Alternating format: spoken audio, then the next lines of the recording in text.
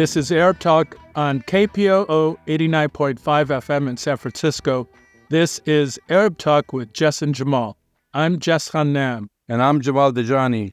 Jamal, the genocide in Palestine, specifically in Gaza right now, is going on to its 43rd day, unabated, despite claims that the United States, Israel, and Hamas have reached a tentative deal for a ceasefire. The reality on the ground is that over 11,000 Palestinians have been killed, over 4,500 children have been killed. There are 1 million internally displaced Palestinians still.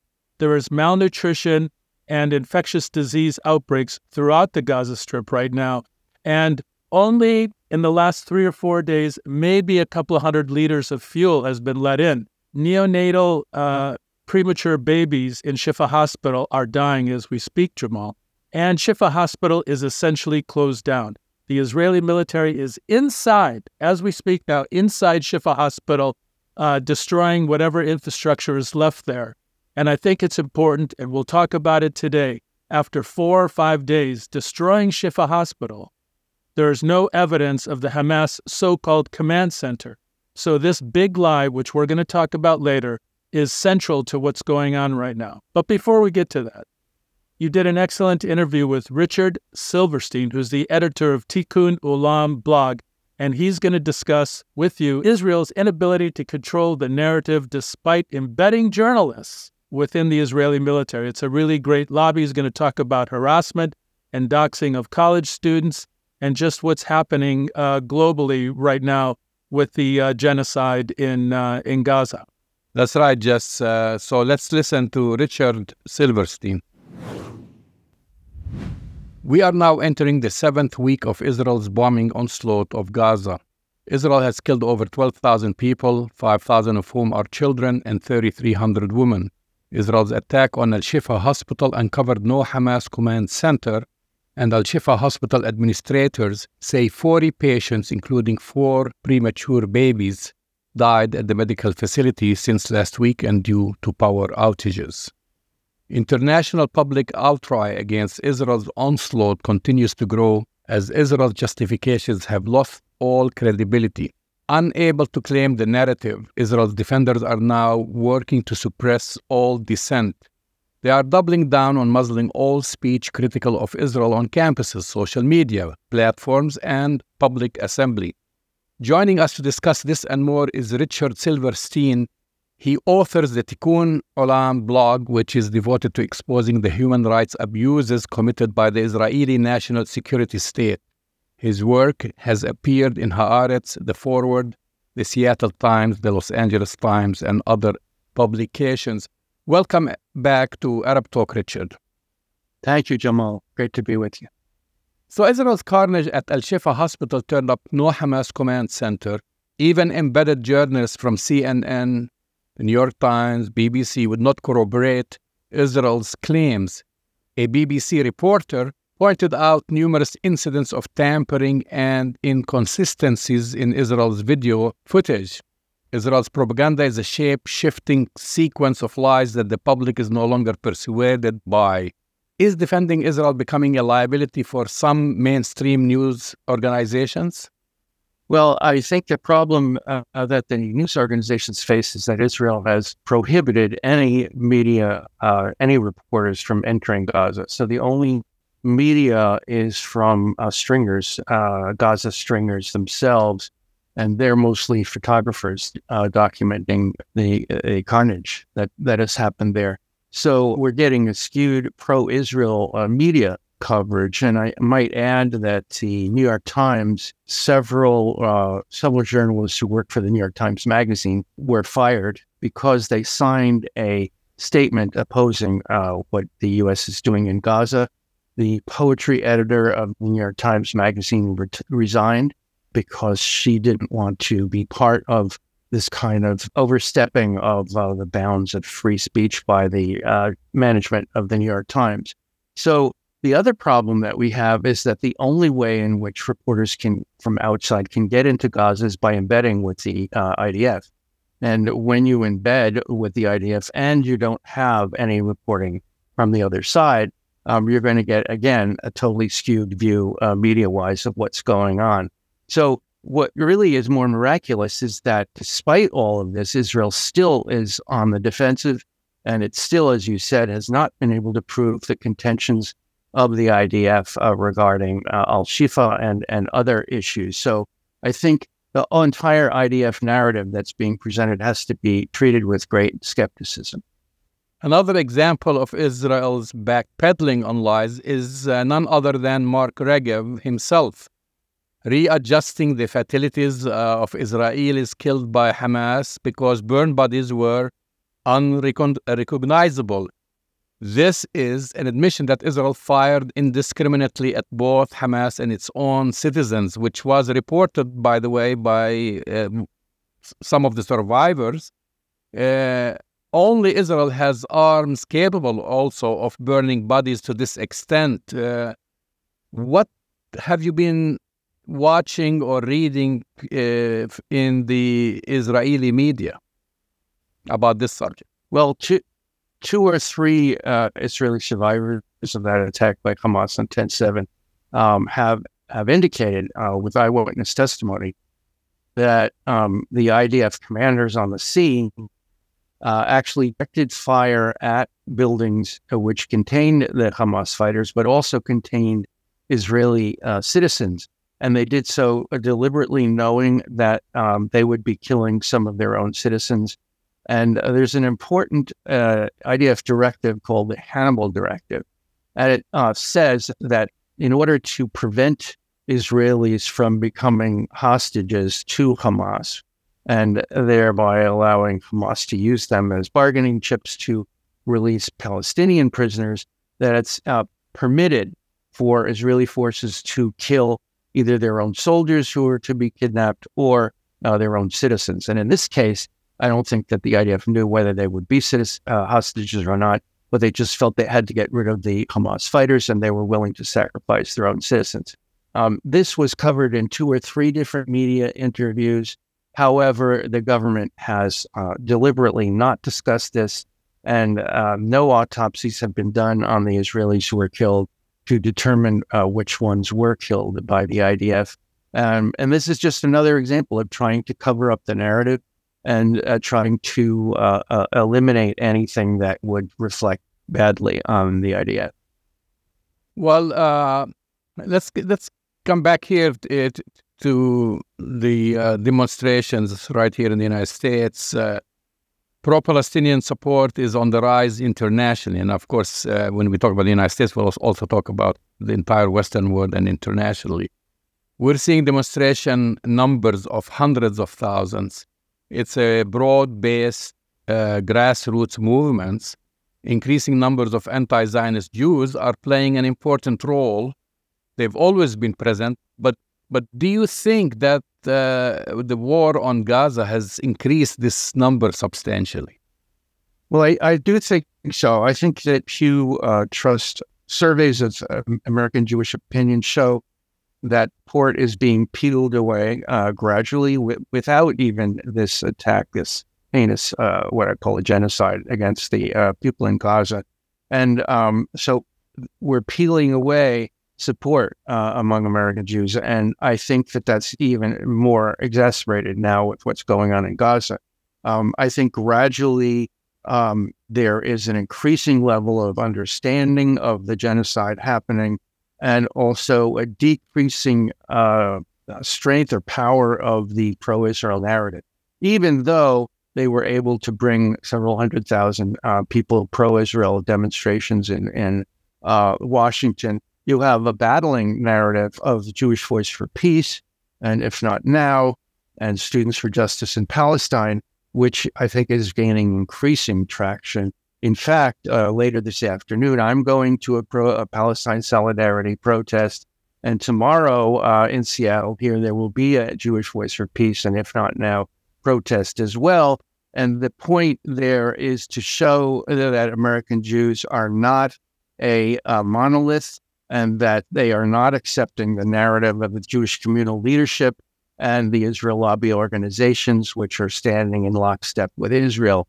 And they're showing, I think that is proven, the power of what these two organizations are doing is proven by the fact that we gained another member of Congress, Jamie Raskin, who himself is Jewish, who has called for a ceasefire in Gaza and decried the civilian toll that's being taken. And we're now in the low 20s in terms of members of Congress who have done that. And another thing that's really important is that Jewish Voice for Peace, and If Not Now, closed all the entrances by sit-in outside of the headquarters of the Democratic National Committee. There were 10 or 15 members of Congress who were Democrats inside the building. The police called a lockdown because they were frightened that this would be another insurrection type activity, even though the demonstrators were totally peaceful. And the police used pepper spray on these Jewish protesters, and they carried them hogtied to arrest them. So I think that members of Congress are being made to feel that they're going to pay a price politically for their remaining in lockstep with Israel. But let's talk about this. We're talking about these. Let's contrast actually that with last week's March for Israel. From what I've read, from what I saw, not grassroots, a pay-to-attend event where travel expenses and $250 were given to each, or at least to the students, mostly the young people, to each attendee. It also highlighted extreme right-wing Zionist supporters like Pastor John Hagee. He's on record as saying that God allowed the Holocaust so that Jews could return to Israel. Not good optics for Israel, do you think? Well, the Israel on Campus Coalition was the one that paid these students to come to the rally, and that indicates that they were afraid that they couldn't get a youth contingent to the rally. And I want to go back to the Pew surveys, which show that Jewish youth are the most alienated from Israel. And so the way in which they have to entice Jewish young people and college students is by paying them to join this rally. And we should talk about the Israel on Campus Coalition and the work that they do on campus, because they not only pay students to attend these rallies, but they have informants, students that they recruit to spy on Jewish and Palestinian or pro-Palestinian groups on campus, like the ones I mentioned, JVP and If Not Now, and Students for Justice in Palestine. And they take video and photographs of students. They then send all of this surveillance data back to AIPAC or the Israel on Campus Coalition. And they, in turn, according to the Nation article that just came out yesterday, send that material back to Israeli ministries. So you, in effect, have the Israeli government, through the Israel on Campus Coalition and AIPAC, spying on these students. And then that information is used to dox these students. And we have them doxed with trucks traveling around the campus with their faces plastered on the trucks, calling them terrorists, giving their home addresses, and giving their social media accounts, making that public, and hoping that they can intimidate and frighten them and cost them their careers as they transition from college into the workplace. So this is a very frightening campaign of intimidation that is paid for with millions of dollars in contributions from pro-Israel Jewish family foundations. One is called the Schusterman Family Foundation, and they contributed $8 million over a 6-year period to fund this kind of attacks on Jewish and Palestinian students. Well, there is a generational shift against supporting Israel. Students and the younger generation on TikTok, for example, are educating themselves about the Israeli occupation and are speaking out. Jonathan Greenblatt, the head of ADL, was recording on a telephone call, stating that the threat to Israel was no longer left versus right, but generational. Do you think this shift has amplified the momentum of protests that are occurring worldwide? Absolutely. I think that, as I said earlier, American Jews are increasingly opposed to not only what's going on in Gaza, but just in general, the Israeli fascist government and the attacks on Palestinian villages, trying to burn down the village of Huwara, and killing Palestinian farmers in cold blood, killing livestock and felling entire orchards of Palestinians. So we have American Jews, as I said, gradually peeling away from Israel. And then we have the evangelical Zionist movement, which is the new sort of body or block of support for Israel. But even the young evangelicals, as shown by polls, are themselves peeling away from Israel. So the more that Israel engages in this sort of genocide and this ethnic cleansing, both in Gaza and the West Bank, the less support it is getting. And despite all this, unfortunately, we have the U.S. government and President Biden and Secretary of State Blinken remaining in lockstep with Israel. And that is increasingly cutting into support for Biden. He lost 11 points of his approval rating in the last month, mainly because of lockstep support for Israel. And his support in the Arab American community went from 49% to 17%. I think that's even, I think that's even exaggerated, the 17%, especially in Michigan, where if he's not going to win Michigan, he's not going to win, period. Right, because it's one of the battleground states that he really has to carry. Some of those Midwestern states he's got to carry, otherwise he can't win. And he has a very tough election against Trump, in spite of all of the legal problems that Trump is facing. Trump is beating him in the polls right now. So I don't think he can afford to lose the support that he's willing to lose. So I'm not sure what the political calculation here is, because it's hurting him very badly. And that's to be expected. It's almost like these people in the government are not aware, or they're unwilling to deal with the fact that the American people are increasingly opposed to what's going on in Gaza. And the price that these politicians are going to have to pay in the 2024 election, you've got the House under contention and the Senate under contention. And this could really mean a drubbing for Democrats, in spite of the fact, I should add, that the pro-Israel PACs that AIPAC runs, there are several other that are quasi-democratic PACs, are going to spend tens of millions of dollars. I would estimate maybe as much as $100 million to make sure that Democratic candidates running are pro-Israel, and spending tens of millions attacking candidates who are willing to be critical of Israel. And they're going to pay a price in the elections, I think, for what they're doing here in supporting Israel. Yeah, well, definitely they're targeting the squad, and you're absolutely correct. They're designating $100 million.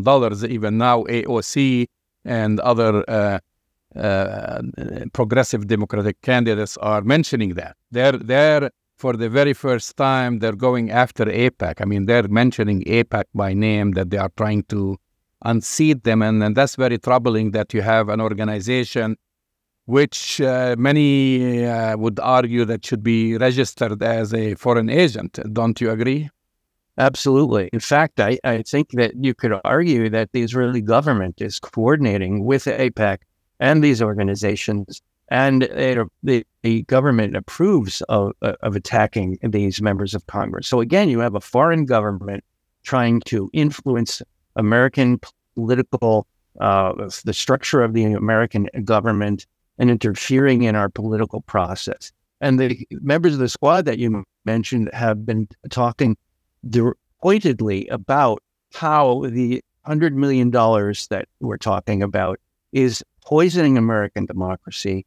And the money is an attempt to create a pro-Israel bloc in Congress, and forcing members of Congress to stay in lockstep with Israel, and letting them know that if they step out of line, they're going to pay a price. They're going to have a primary opponent that they wouldn't have. And that primary opponent is going to be richly endowed with campaign cash provided by these PACs. So I think it's very important that your listeners and all of us not only understand what's going on, but we try to counter the cash that's coming into these pro-Israel candidates by making sure that we support with our donations all of the members of the squad who are being primaried and who are facing tough races, because campaign cash is really the only coin of the realm that unfortunately determines the outcomes of elections.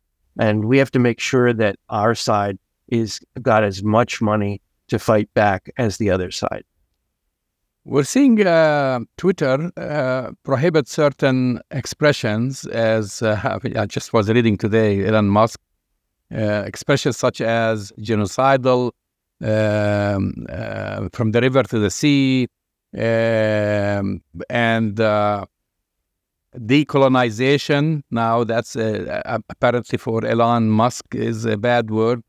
While a group of Zionist Jewish celebrities and influencers had a call with, at the same time with TikTok, about increased anti-Semitism. Talk about spikes in anti-Semitism. Any hate crimes is serious, but there is this conflation of criticism of Israel and Zionism with anti-Semitism, when we know most of these anti-Semitic acts are perpetrated by white supremacists. What do these increased spikes consist of? We've got this strange set of events happening with Twitter in particular, where white supremacists on Twitter post anti-Semitic and blatantly anti-Semitic content online. They face no pushback from Twitter. They're not disciplined and they're not suspended. And in fact, Elon Musk approves of their statements. And one particularly egregious anti-Semitic statement, he said, responded something like, "You speak the truth." And as a result of that, all of the major media companies have pulled all their advertising.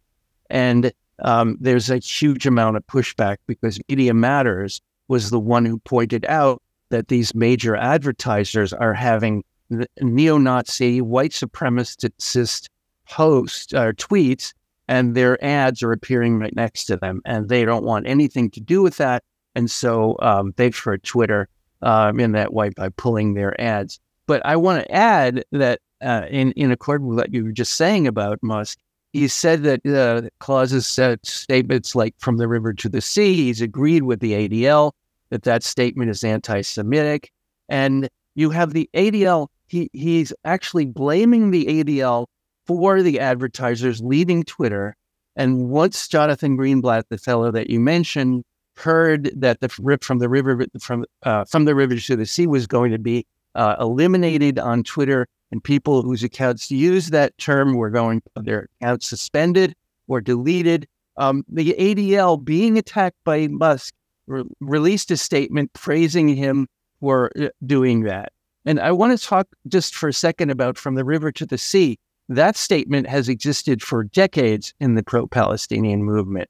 And it does not mean genocide against the Jewish people or genocide against Israel, as is claimed by the ADL. It means that we want a state that a state of Palestine that is a democratic state for all its citizens, whether they be Jewish or whether they be Palestinian or Muslim or Christian or whatever. It's not a statement of genocide. It's not a statement that Jews in Israel are going to be thrown into the sea. In addition, it's important to point out that the slogan "from the river" is mirrored in the Likud and the early Jabotinsky Zionist movement, which said there are two banks to the Jordan and both of them are ours. And that statement comes in the 1920s from Jabotinsky. So it's total hypocrisy to not acknowledge the territorial expansionist philosophy of Zionism from the earliest years of the movement, and now blaming the Palestinian movement for being anti-Semitic or promoting genocide. The other thing I want to point out is that because the term genocide is being used in Gaza and harming Israel's the way it's viewed in the world, the pro-Israel side has to start using the term genocide and saying that the people in Gaza and the people in Palestine want a genocide against Jews, even though there's no possible way that the Palestinians, even if they wanted to, which they don't, could engage in genocide. They don't have the mechanism, they don't have the power or anything related to that could commit a genocide. The real genocide that we have to focus on is happening in Gaza and happening in the West Bank. And that's important to keep in mind with all of this pro-Israel propaganda. It's kind of ironic when we talk about the phrase "from the river to the sea," which is basically what Palestinians are saying, that they want to live free or live equally in historic Palestine, because that's the borders of historic Palestine from the Jordan River to the Mediterranean Sea. When you see Benjamin Netanyahu, when he came to the United Nations, he was showing a map that included parts of Jordan and the Golan Heights and parts of Lebanon and so forth, of the map of a greater Israel. And no one said anything about, because what does that mean? Expansionism and genocide, because when you expand, you have to ethnically cleanse the land that you're going to be occupying, and no one said anything about that. It's important to note that in the 1950s, Israeli military officers produced memos in which they talked about what they wanted the borders of Israel to be, and they included all of this southern Lebanon territory up to the Litani River. They included the West Bank. They included Gaza, as you said, the Golan. So this is the Greater Israel movement, which started in the 1970s, finally able to realize much of its agenda, territorial agenda. It hasn't yet gotten southern Lebanon because Hezbollah is standing in the way, but the Palestinians can't vote as much opposition as Hezbollah has been able to do. But Israel, let's talk about ethnic cleansing in Gaza. We haven't done that yet. Israel has had two different proposals, one from the intelligence ministry and another from a think tank, saying that all of the Palestinians in Gaza should be ethnically cleansed and should be dumped either in the Sinai desert with tents. One of the reports is willing to give them at least tents in the Sinai after they're expelled. And another said that the 2.5 million Gazans should be brought to the outskirts of Cairo and put in new housing that would be built for them. So we have, in addition, the Israeli government itself officially has gone to 6 different states and said, would you be willing to have us expel several 100,000 Palestinians? And they said no, they poured cold water on it. But in spite of that, Israel does whatever it wants. It asks for permission. When it doesn't get permission, it does whatever it wants. So you have the U.S. government saying that we do not support cutting into the territory of Gaza, creating a new buffer zone, which is what Israel has done. We do not support Israel occupying Gaza after the war is over. In spite of that, Israel has totally erased everything in northern Gaza. 20% of Gaza is now completely devoid of houses and farmland, and nobody can live in that buffer zone. So Israel has gone ahead, in spite of the Americans' disapproval of ethnically cleansing northern Gaza, and it's basically doing whatever it wants. And the nations of the world and global entities have not stood up against this, and Israel is only taking advantage of their unwillingness to act. There is of course, major scrutiny of pro-Palestinians, whether, especially targeting young people, students in particular, young Jewish Americans. Students now are being called, because they speak against the genocide, they're labeled as Hamas supporters or terrorists. Jewish students are now being targeted, and before they used to use the label self-hating Jew, but now they're saying that they are not Jewish. Even they're doubting that, they're saying that they are fake Jews. I've seen several testimonies as such, but there is no sanctions or scrutiny when it comes to the Israel or pro-Zionist lobby. For example, you have Marsh Blackburn, the U.S. Senator from Tennessee, who called for all Palestinians to be eliminated. And then just recently, the deputy speaker of the Israeli Knesset or parliament said that, burn Gaza.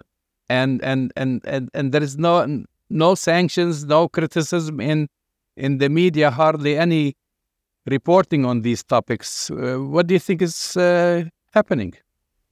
Well, we have genocidal comments coming regularly from members of the Knesset and even ministers in the government. One minister called for dropping an atom bomb on Gaza without realizing that it would also kill several million Israelis from the radiation and whatever. And so you have a strong movement in the Israeli fascist government in favor of ethnic cleansing, in favor of the genocide that's happening. But let's go back to the earlier part of your question, which is talking about what's going on in college campuses. You have three major universities on the East Coast: Brandeis, Georgetown, and Columbia, which is my alma mater. They have banned two major organizations, Jewish Voice for Peace and Students for Justice in Palestine. They banned them, claiming that they explicitly support Hamas terrorism. And that is absolutely ludicrous. What they don't like is these students have been willing to go on campus and demonstrate publicly, and that the donors to the university have publicly said, we are going to stop giving to this university if it continues to allow this sort of student activism. And that's why they've violated academic freedom values, and they violated the First Amendment, which entitles people to speak out on political issues, including student groups on campus. So we see this increasing backlash by billionaire pro-Israel Jews who are funding the Israel on Campus Coalition, who are funding the kinds of activities, the doxing that we were talking about. And we've got to fight back against that. There's going to be a lawsuit by the ACLU in Florida because the governor of Florida said that he wanted to ban Students for Justice in Palestine at all Florida state universities. And now there's going to be a lawsuit against the state because as a public university, they cannot discriminate. They cannot stop people and take away their right to free speech. So this is the pro-Israel movement in the United States attempting to make people, students, pay a price. And so some students have lost jobs at law firms. One student has, in addition to losing a job at a law firm, she's been basically sacked as president of the student body. And that kind of activity is really intimidating and making students think twice about speaking out on Palestine. One student, a Jewish student, said that after hearing that there was spying going on inside these pro-Palestinian groups like Jewish Voice for Peace, it makes him realize that any student on campus that he talks to who's pro-Israel could be reporting anything he says back to AIPAC or Israel on Campus, and then going to the Israeli ministry. And so they, if they decided, for example, they wanted to visit Israel, they don't know if they'd be detained when they arrived in Israel because it's illegal to support the BDS movement, for example. And they could be detained, they could be deported if they are found to be supporting BDS. So there's this really backlash that violates American constitutional principles.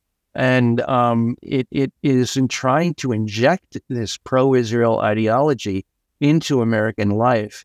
And hopefully we're able to fight back and resist. Richard Silverstein, thank you for coming on Arab Talk.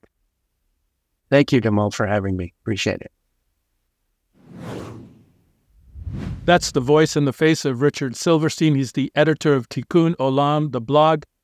It's a very compelling interview that you did with him, Jamal. I mean, he's basically articulating the global turn against the Israeli so-called military engagement, it's because it is a genocide. But it appears, according to Richard, that the Israelis are losing the narrative battle globally right now.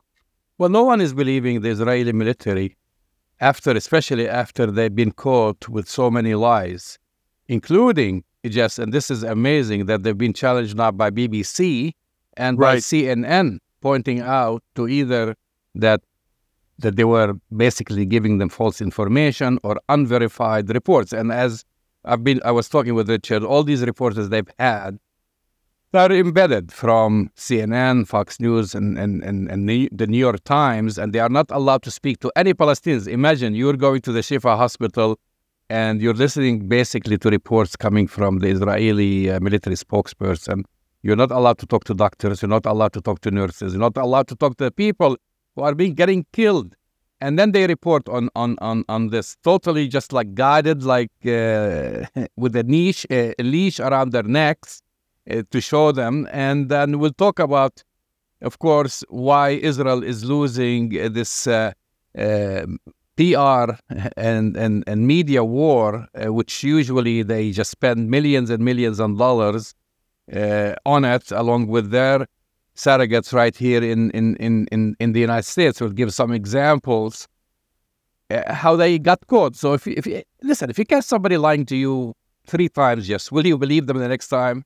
I mean, usually you don't believe them after the first time, second time, third time, fourth time. You don't believe them. So, we'll go with some of the stories that I'm sure some of our viewers and listeners have either watched on TV or on social media, listened to, of course, starting with the infamous calendar story where you got the spokesperson showing you a paper on the wall of a hospital and saying, these are terrorist names.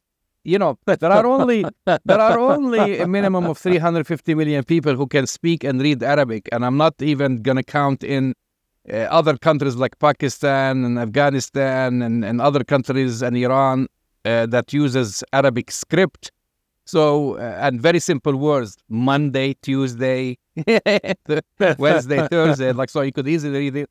And the guy is just like with a straight face telling people, these are the names of the Hamas members. He's pointing to it, written down with their shores on a daily show. Of course, this video is still online. That's the funny thing. And then, of course, the Israeli media, the Israeli military media apparatus puts out that video claiming that it is unedited and unaltered and so forth. And then you have editors around the world who can run this video through software, Final Cut Pro, etc., and watch it. And they were pointing out to several edits. Exactly. And pointing out the seconds. Exactly. So they removed that claim. They edited again, taking out that claim that this was unedited. So this is just one of the stories. What other stories you remember, Jess? Well, I should ask you, what other lies you remember? Well, I think the biggest lie so far is the so-called command and control center of Hamas underneath Al-Shifa Hospital. It's been 5 days, Jamal. And do you and I actually believe if there was a sophisticated control and command center in Shifa Hospital after 5 days, does anybody in the world believe that there would be compelling video evidence put forth by the Israeli media by now? But guess what they've shown? Absolutely nothing. It's been a complete disaster. This is the big lie. We think the Trump election story is the big lie. This is the big lie, Jamal. They say they're working their way, and this is really funny because it's so many days have passed by. You could transport an entire Hollywood set in 5 days and put it right there and then say, here is the command center, and bring everything in. And I should just say, add to that whole story, because then with part of that video, just when they started showing you weapons that we see every day when there is a drug bust right here in the United States, or somebody commented that most Americans have an arsenal bigger than that. And then they showed you that they were transporting boxes. I mean, it's kind of funny, like of aid, like water and what have you. And obviously, these were the boxes that they brought in these weapons. And then they have the audacity to claim that they were bringing in incubators, and President Biden repeats that. I know. They're bringing in incubators to the hospital, despite the fact that the hospital has incubators. They lack fuel. Already. They lack Exactly. fuel. They lack electricity for these. So they don't need incubators.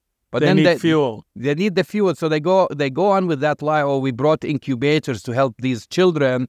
And of course, we know a few days later, as you've mentioned in the intro, the premature kids, many of them ICU patients, have died. They've died. That's right. Because they don't have electricity to run these incubators. And we can go on and on about... But Jamal, let's be real. Does anybody really believe the Israeli military? Does anyone believe Netanyahu? Does anybody really believe Biden anymore? The extent, the breadth, and the depth of the lies and the misinformation that's coming out is so bad, Jamal. Even the mainstream media here in the United States doesn't believe it. Even the mainstream media here doesn't believe it. That shows you the extent of the disinformation, the extent of the lies. And I'm sorry to keep going back to this.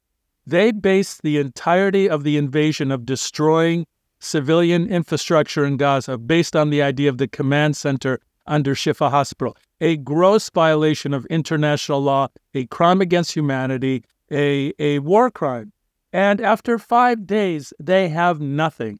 They have nothing. So I guess the message that we've been saying for decades here in our show, you cannot believe a single word that the Israeli military, the Israeli media, or the Israeli government ever say about anything.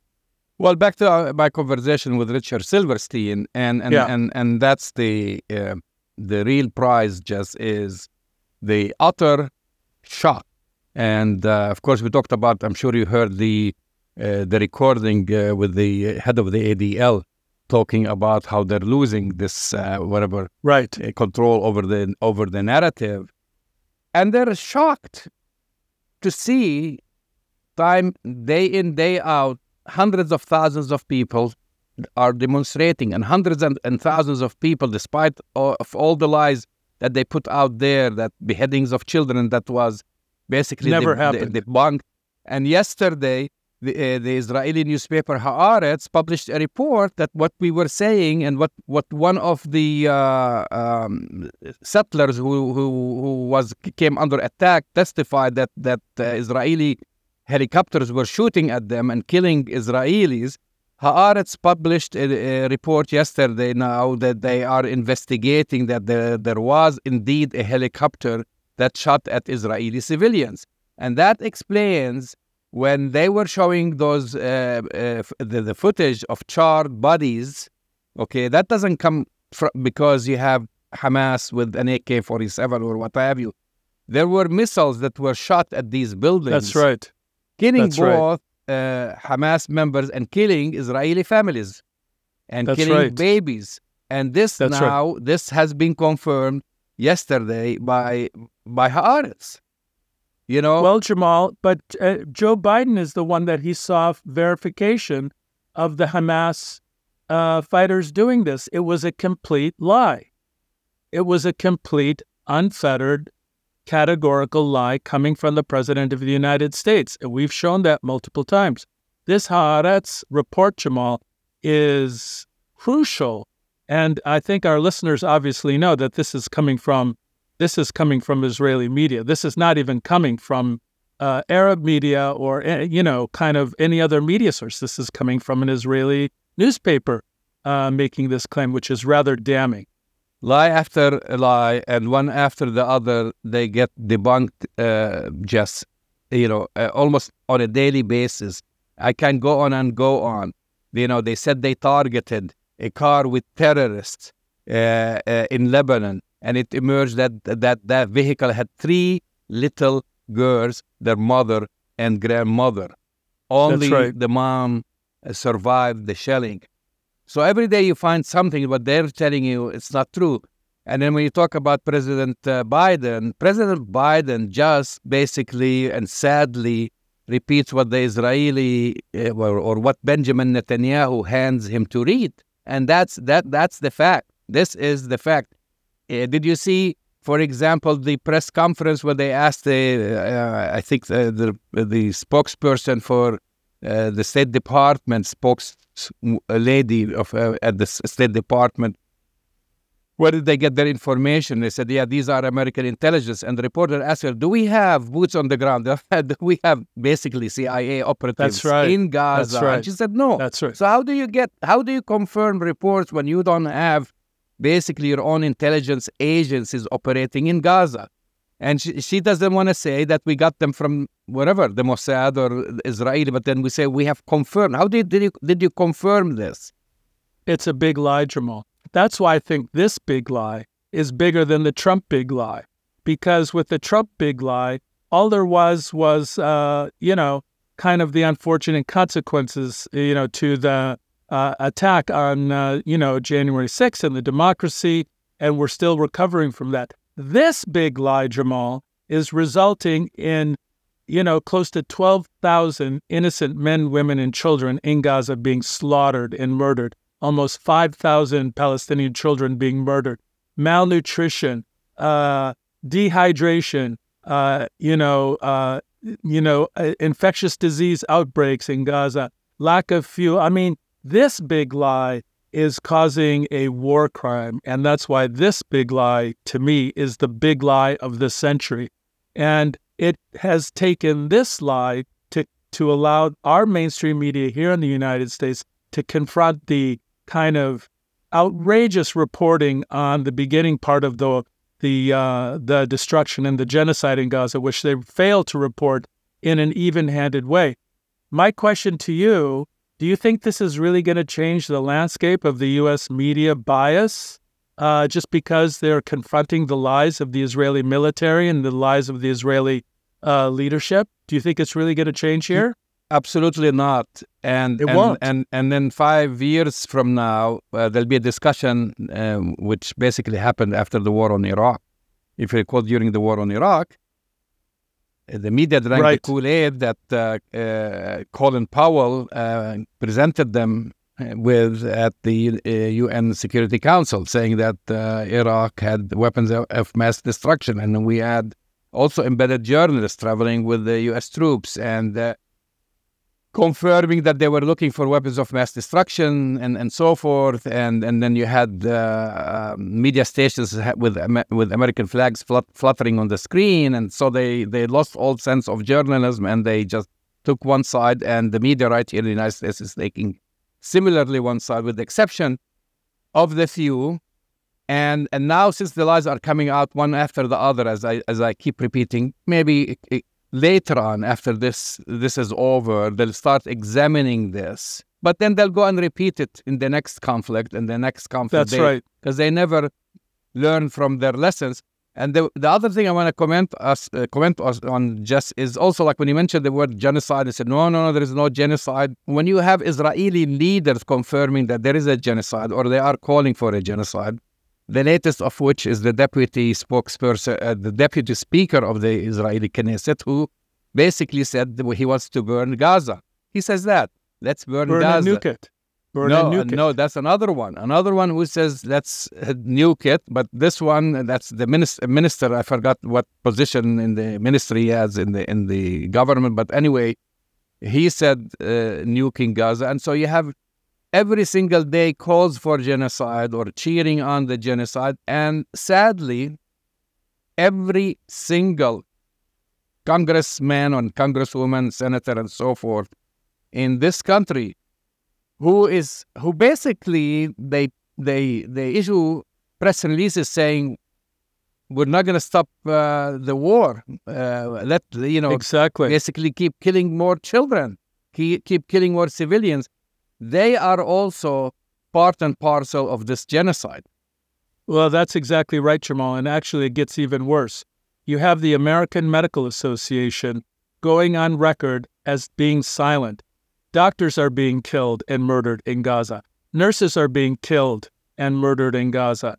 Hospitals are being destroyed. It's a complete attack on the healthcare infrastructure. And you would expect the American Medical Association would say, stop this attack on healthcare infrastructure. It's a war crime. I can tell you that hundreds of letters have been written to the AMA demanding that, and there has been radio silence coming from the largest medical association in the world, actually, is the AMA. Radio silence, which is basically giving cover to the Israeli military to kill doctors, to kill nurses, to allow patients to die at the hands of this genocidal attack by the Israeli military. So this will be on their conscience for the rest of their lives. We hear doctors in the United States, pro-Israel doctors, who are basically cheering on the fact that the healthcare infrastructure has been destroyed and that babies in the ICU at Shifa Hospital are dying because there's not enough fuel. They will have this moral stain on their souls, Jamal, for the rest of their lives. You've been listening to Arab Talk on KPOO San Francisco, 89.5 FM. Go to our website, arabtalkradio.com, to download the latest shows, and we'll talk to you next week. See you next week.